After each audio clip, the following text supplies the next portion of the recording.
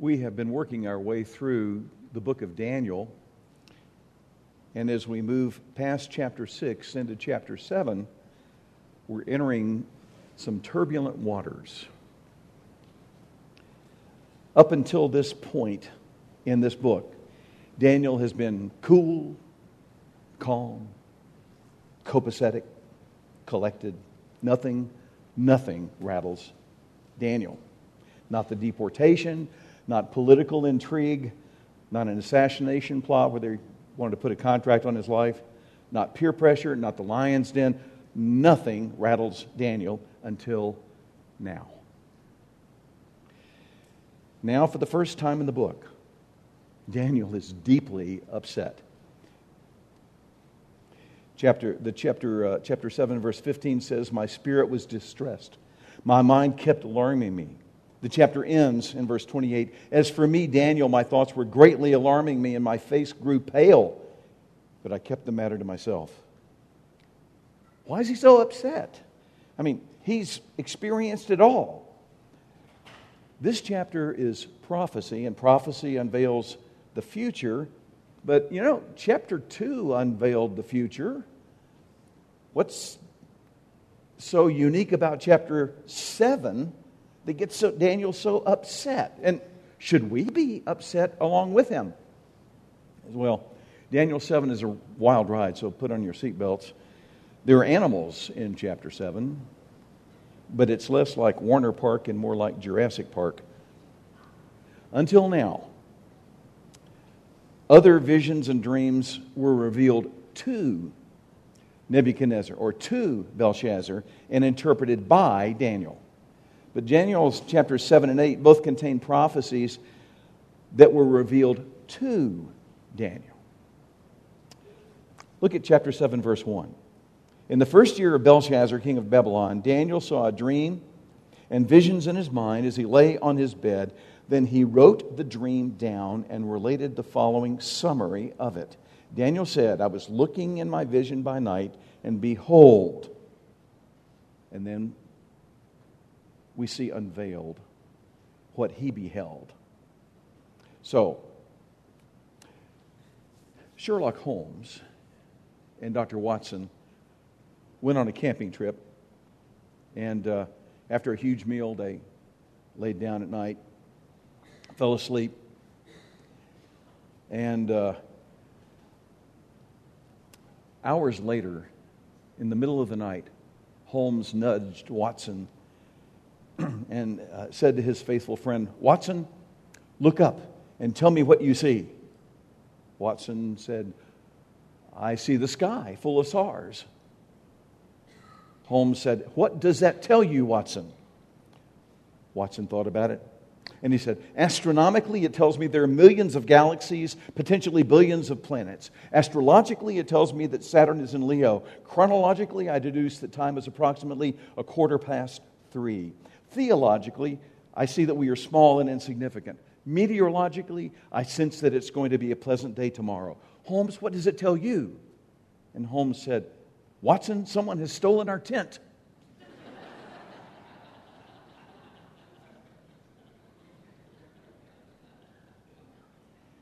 Well, when you're reading and studying Daniel 7, it's possible to look into the stratosphere, identify as many interpretive details as you can harvest, but miss the main point of what's right in front of us.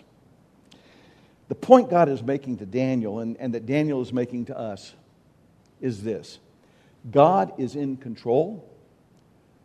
He settles accounts, not on our timetable, but on His timetable. But the scale of God's plan is so overwhelming and at times frightening. And the truth is, believers will be caught up into it. And there will be what we might call collateral damage. But every circumstance about every person is known by God. And I got to tell you, when I look at the shrillness of our political rhetoric these days in our country that just seems to grow worse every day, I think a passage like Daniel 7 is very timely. Sometimes, and the reason I say that is this, sometimes it's good to just look at the big picture and say, God is in control. He is the one, the Ancient of Days, who is on his throne. Relax.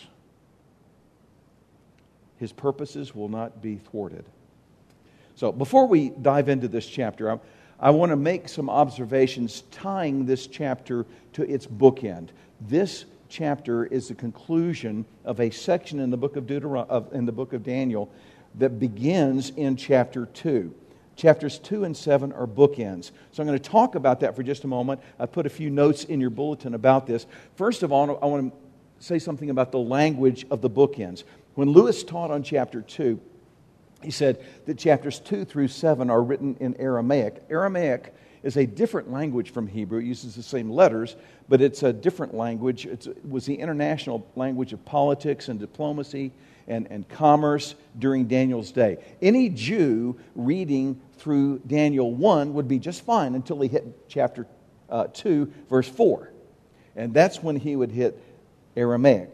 It would be a language barrier. And that extends through the end of chapter 7, where we are today. That's the whole section. So beginning with chapter 2, we're reading actually God's plan for his history for all people, not just for the Jews. And you could argue that it was intended for non-Jews. The language of the bookends is the first point I want to make. Secondly, the nature of the bookends. When you look at the bookends of this Aramaic section, yes, they're Aramaic, but it's more than just that. If you walked into a furniture store and said, I'd like to buy some bookends, please, and they took you to and showed you, here's a white porcelain angel, it goes on the left side, and here's a replica of the Heisman Trophy, it goes on the right side. These are bookends together. You look at I'm sorry, they do not match. Those don't match at all. Even if they try to convince you that they match. Well, chapters 2 and 7 are bookends, and they are different, but they do match. They are symmetrical to each other. Both prophesy about 4 kingdoms. In both vision, the second kingdom contains elements of a duality, 2 arms of silver, 2 uneven sides. Both focus on the 4th kingdom. In both visions, there's a 4+1 prophecy, 4 kingdoms and a final kingdom. In both visions, the 4th kingdom has the same metallic iron substance. In both, there's a tenfold plurality. In chapter 2, 10 toes. In chapter 7, 10 horns. They're not identical. They are not identical, but they are symmetrical. Now, let me say something about the timing of the 2 bookends, because this helps us understand the second picture of the 4 kingdoms in chapter 7. Chapter 7 and chapter 2 are roughly 50 years apart. Half a century has passed since Daniel interpreted Nebuchadnezzar's vision in chapter 2. I believe, and I'm going to give you a lot of speculation today, but I believe that his friends Hananiah, Mishael, and Azariah are probably long dead and gone. Nebuchadnezzar has been dead about 10 years, and all of his successors have been weak men. Now his successor, I believe his grandson, is Belshazzar. And God's pen is being sharpened to write on a wall, which will take place in very few years. Now, the differences between the bookends, however, are also significant. Daniel 7 does have those differences. In chapter 2, there's this beautiful statue. Or, in Nebuchadnezzar's mind, it's a masterpiece of art from man's perspective. But chapter 7 reveals the same subject from God's perspective, especially through the X-ray lens of sin. Here, the kingdoms of men are viewed in their rebellion against God, and they're exposed as wild, carnivorous, horrific, mutated predators. Another difference is in chapter 2, there's a stone that conquers and receives the kingdom. But here, we're given more information about that being.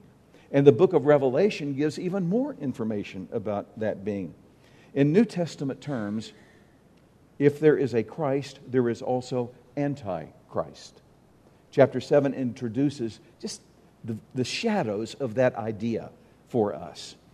And then a final observation I want to make is that Daniel 7 is like an epic horror movie. Everything in this chapter is entirely visual. Notice the verbs of a spectator. Daniel saw, verse 1. He was looking, verse 2. He was contemplating, verse 8. I kept looking, verses 6, 7, 9, 4, 6, 7, 9, 11, twice there, and 13 and 21. You get the picture. God has hit the play button. And Daniel is experiencing this multimedia presentation. But I also want you to notice something else. Verse 1 tells us what we are about to read is a summary. A summary. These are not all the details that Daniel saw. I could say on 9/11, 2 planes crashed into twin towers. Both towers collapsed. Many people died.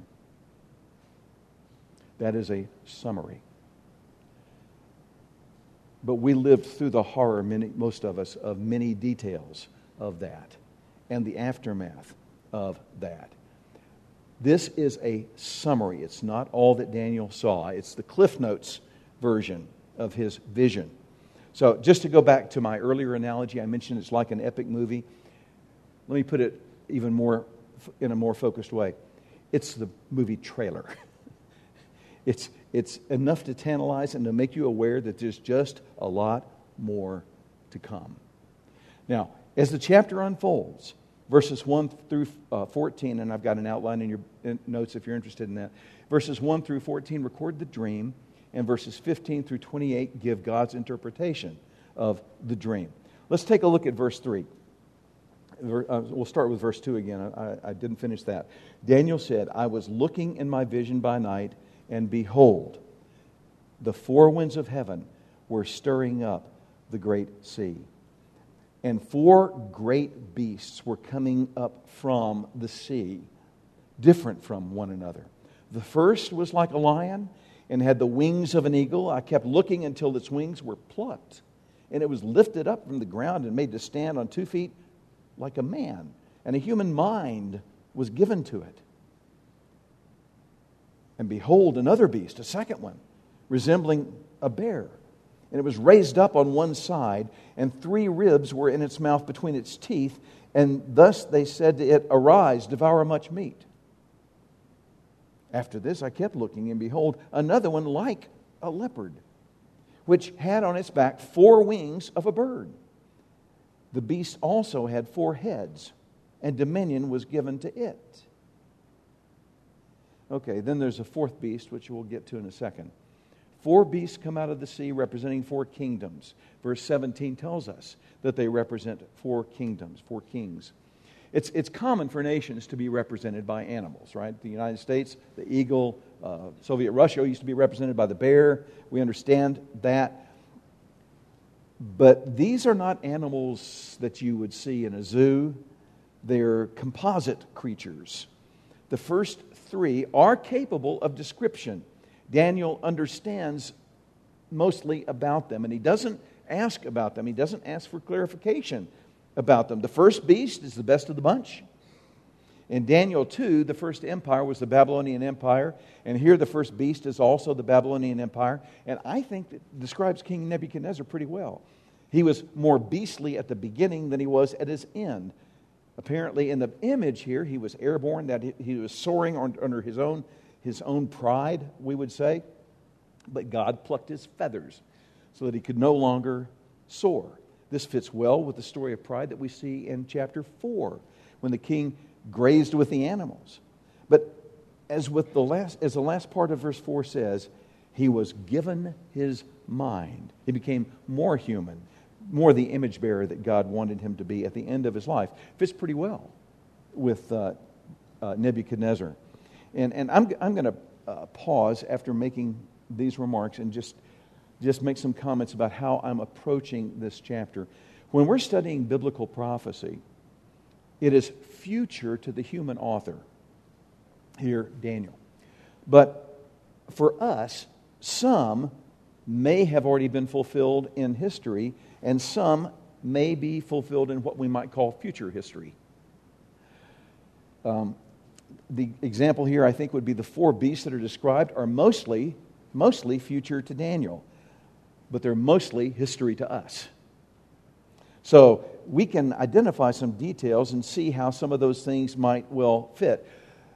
Daniel, for example, would have known about the Medo-Persian Empire. It was right outside the door. He would have known about the Greeks and how their power was increasing, but they were not necessarily on the international scene at that time. But Rome, no, that would not have been on Daniel's radar at all. Now, we look back on those things and we say, okay, we see how those details fit. But sometimes we wonder, okay, why does Daniel in his summary emphasize this detail as opposed to that detail? But remember two things. Daniel, number one, is giving a summary, not everything he saw. And secondly, we haven't seen it. And he did. And they were horrible. In chapter 2, Nebuchadnezzar's view of the kingdoms of men was they were just fine. But here we see God's view of man's kingdoms, and they're not just fine. Okay. I would say that all four of the beasts in this chapter are identifiable in history. But there was more to the fourth beast that was not fulfilled in any way that I can see. I think it's yet future history to us. And all those details are connected with the end of days. And the imagery that's in Daniel 7 is picked up again in Revelation 13 and 17. That's for another study at another time. So I fully admit that we see through a glass darkly. I get that. But there are some dots I'm going to suggest to you could be connected. I'm not comparing the fourth kingdom with today's newspapers and searching for details that align with North Korea and China and Russia and all that sort of thing. I used to have a professor that would say that there are some sensationalistic interpreters of prophecy that could tell you what's between the 10 toes of the image in Daniel 2. But I will be doing some speculating, and I will let you know that. So back into chapter 7, the second beast in verse 5 is bear-like, and it appears suddenly, maybe a reference to the sudden judgment that was about to befall Belshazzar in chapter 5. This beast would be just a few years future to Daniel, the Medo-Persian Empire. It was raised up on one side, and maybe that is because Medo-Persia was a lopsided alliance. But what is the meaning of the self-devouring ribs? Some suggest that the ribs refer to the three great conquests of the Medo-Persian Empire under Cyrus. Lydia in Asia Minor, Babylon, which we are looking at now, and Egypt a little bit later on. That's possible. It's possible. I do know that the Medo-Persian alliance was predatory and known to be very vicious in history. The third beast is in verse 6. And if you follow world history, this would be Greece, the leopard. If the bear was fast, the leopard's twice as fast. Alexander the Great, or if you prefer, Alexander the Pretty Good, was lightning fast in his conquests. The leopard here has 4 wings and 4 heads. It's like it cloned itself but didn't get it quite right. These traits, again, they do fit with the 4 divisions of the Hellenistic Empire right after the death of Alexander. Babylon and North Syria under Antigonus, Egypt under Ptolemy, Macedonia under Cassander, Thrace and Bithynia under Lysimachus. These descriptions, these correspondences actually fit well. Nothing is stretched out of shape here for that. But now we come to the fourth beast. Look at verses 7 and 8. After this, I kept on looking in the night visions, and behold, a fourth beast, dreadful and terrifying and extremely strong, and it had large iron teeth. It devoured and crushed and trampled down the remainder with its feet. And it was different from all the beasts that were before it. And it had 10 horns. While I was contemplating the horns, behold, another horn, a little one, came up among them. And 3 of the first horns were pulled out by the roots before it. And behold, this horn possessed eyes like the eyes of a man, and a mouth uttering great boasts. So the eyes and the mouth are like those of a man. So if we continue down the tracks of world history, if we do, then this would fit with the Roman Empire and the clones and mutations flowing from the Roman Empire. This beast gets more attention than all the others combined. It's described here. And later on, Daniel asks for more information about it. But verse 7 specifically says it was different from all the beasts that were before it. The first three beasts are described in similes, like this, like that. They had analogs that made sense to Daniel. The fourth is like nothing we've ever seen before. The first three are described as dependent upon God for their authority. This last beast becomes anti-God later in the chapter. The first three are destroyed. The fourth one is a destroying machine, and it will not be destroyed until verse 26. It has large iron teeth that devour everything in sight, maybe ruthless expansionism. 10 horns in the Bible, the Old Testament, a horn is a symbol of power, used to describe powerful rulers, but that's not all. There's this one hellish horn that emerges and displaces the others by the roots, kind of like the creature in the movie Alien that horribly kills the host that gestates him. You can just hear the screams as this one horn, this horror of horrors, emerges dominant, pulls the others out. Now, we read these verses. Daniel saw this and recoiled in horror. In my opinion, while this beast has its roots in history, along with the other empires, I believe the roots extend beyond the Roman Empire. I believe that it will outgrow and consume and eat its host. The imagery here and later on is just God's picture of sin in its most naked form. It's utter, overt, naked, vicious rebellion against God. And I think this may be what alarmed Daniel more than anything else. Daniel already knows God wins. He knows that. But here Daniel's given this pictorial revelation of graphic sin unplugged, unleashed on the earth. I have a question for you. How do you view sin in your life? Even as redeemed image bearers of God, I don't think that we still see sin the way that God sees it. I don't think we can. We don't believe sin is as sinful as it is, and we don't believe God is as holy as He is. The only human things about this fourth beast are His eyes and His mouth. And He uses His eyes to glare in defiance. He uses His mouth to blaspheme God.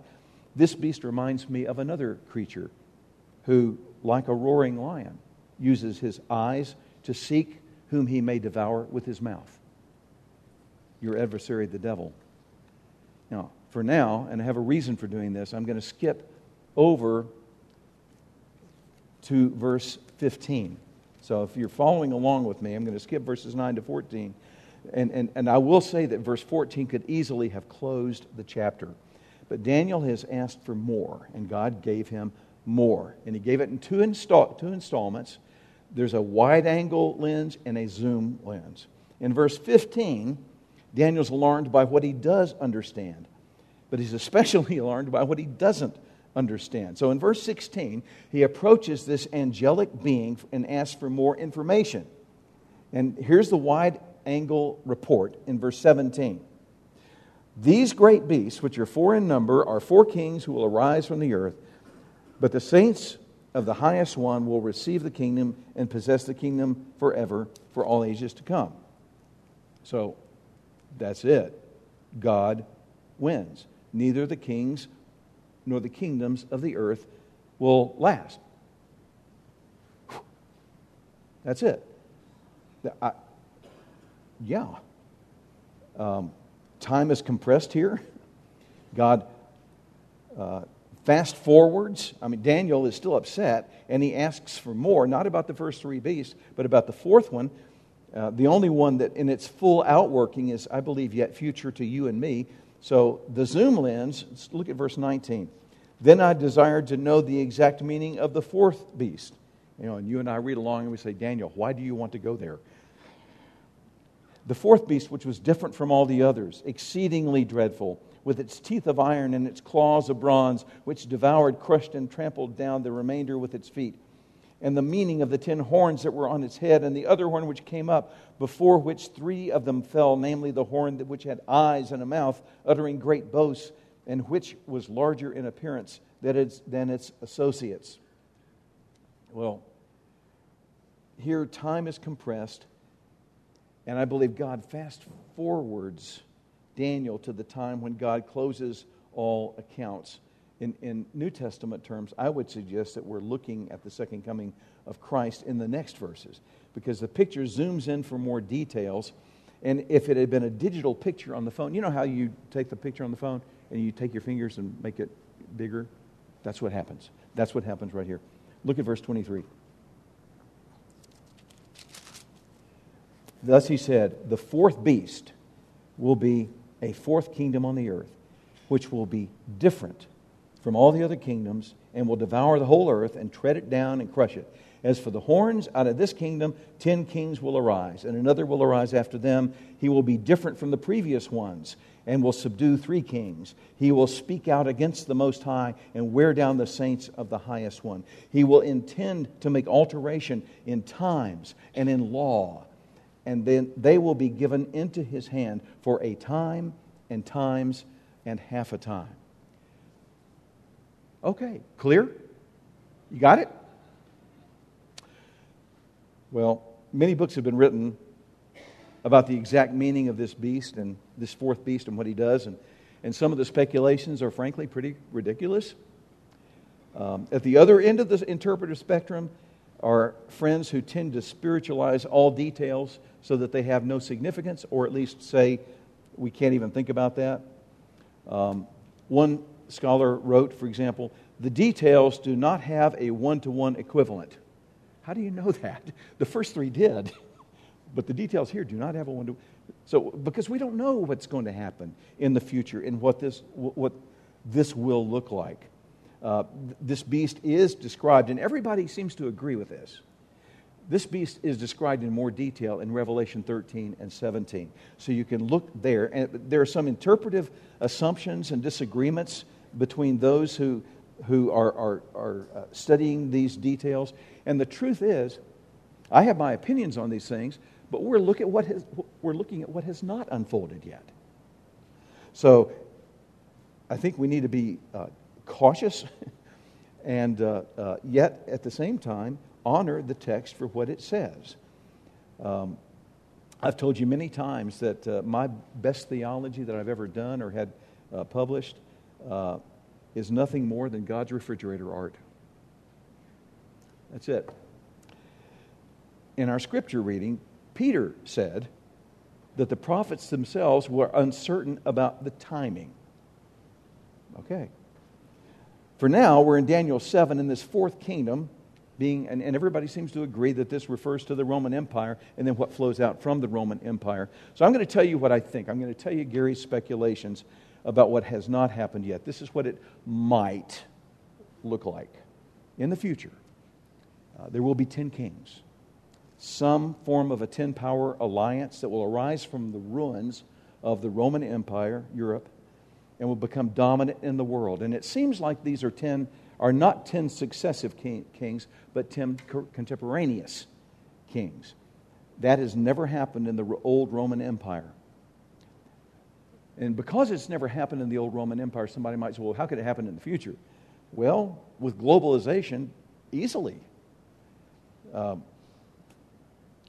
It's already happened in the European Union, if you think about it.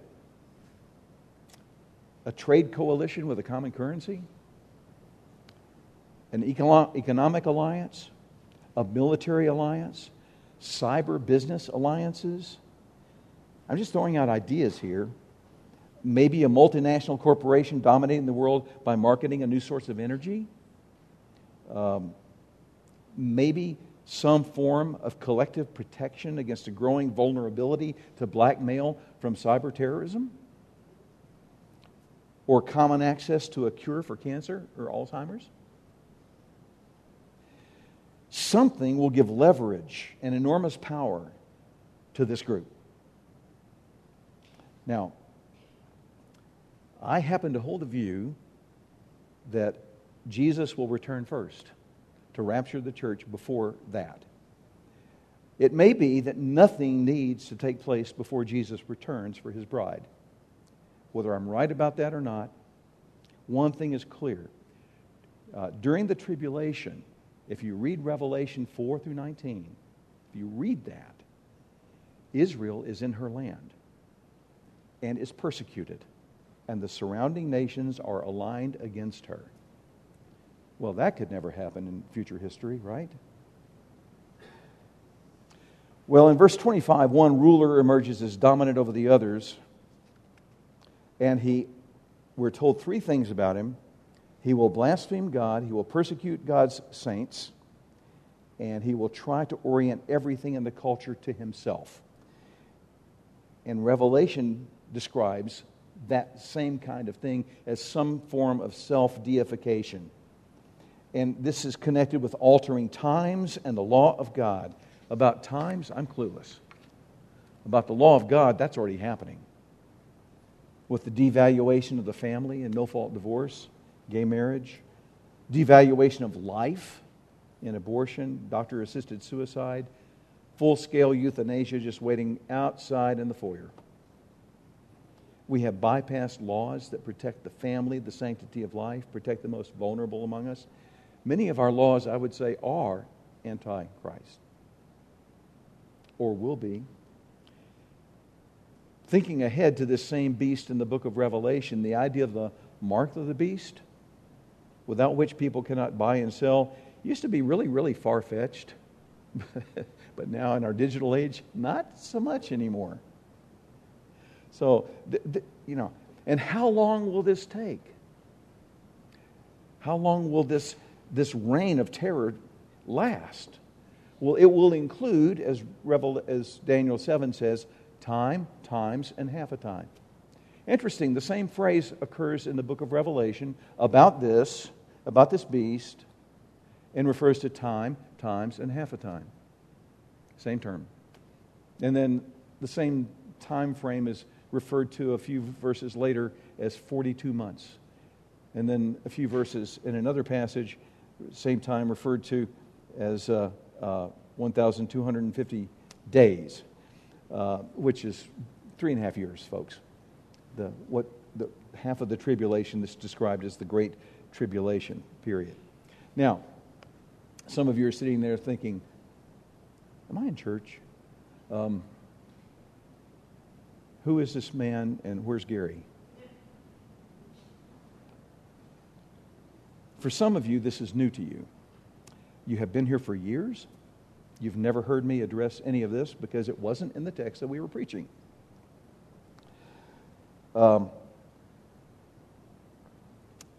And I have also done some speculating, and I have identified what I consider to be possibilities. What I want you to do is to be like the Bereans in Acts 17 and study these things for yourself. Truth does not become truth because your preacher holds to it, because it's the truth of the Word of God. So,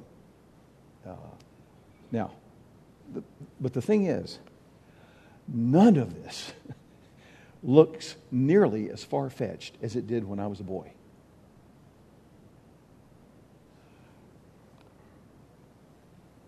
In verse 26, the dominion of this being, this beast, which he thought, nobody can touch me, is destroyed, annihilated forever.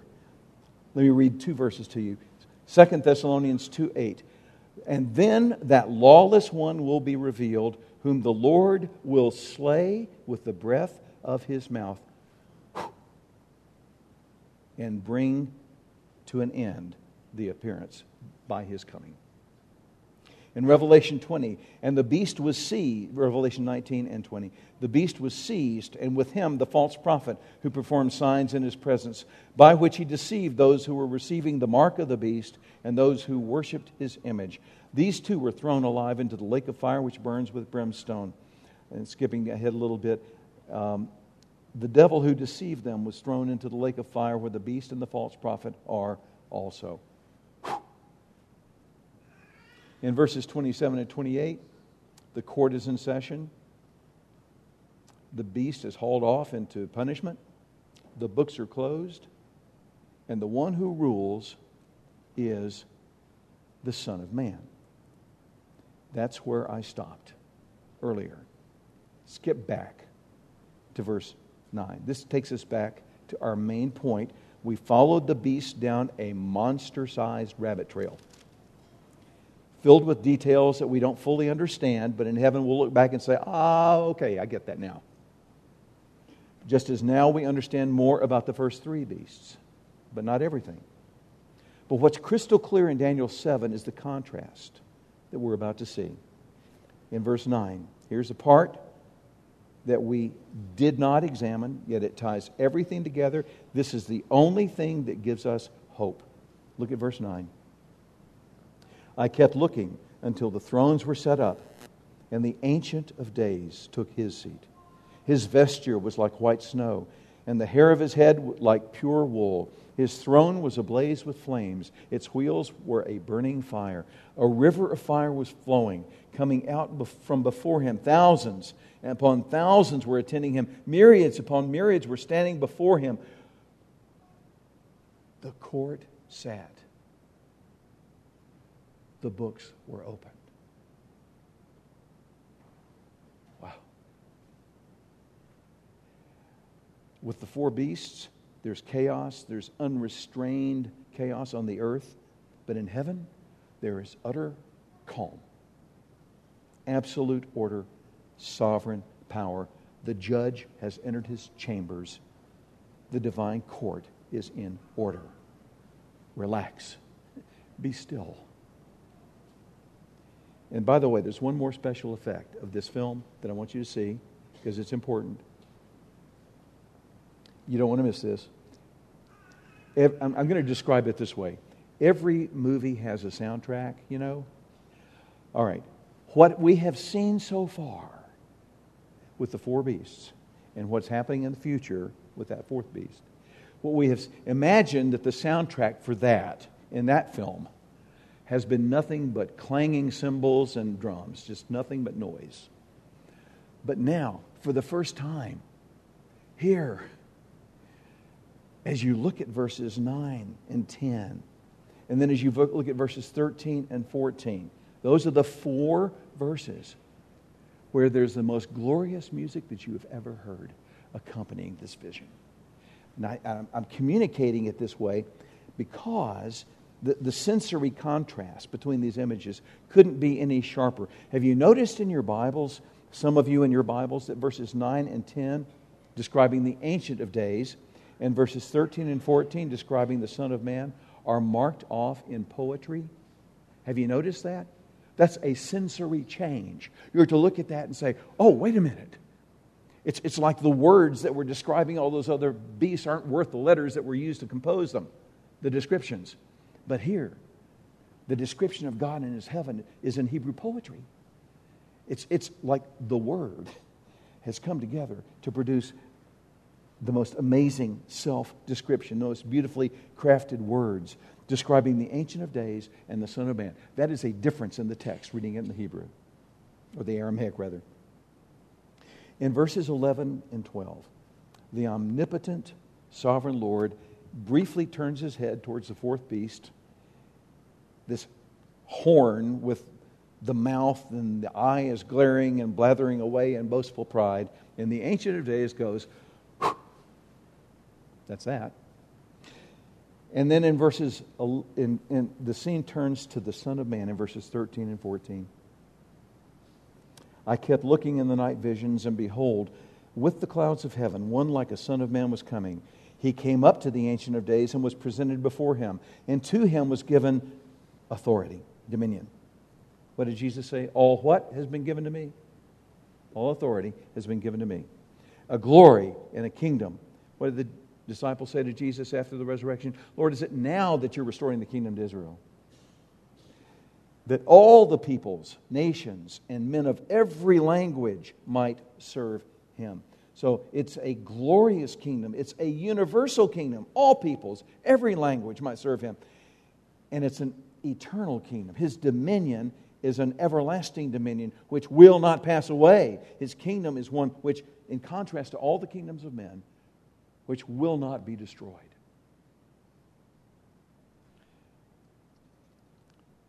The Son of Man.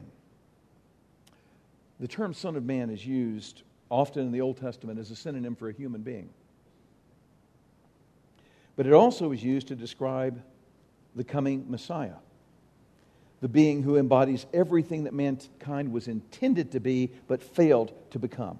When Jesus came, do you know what his most common name for himself was? What was it? Son of Man. 87 times in the New Testament. Here's the thing. Everything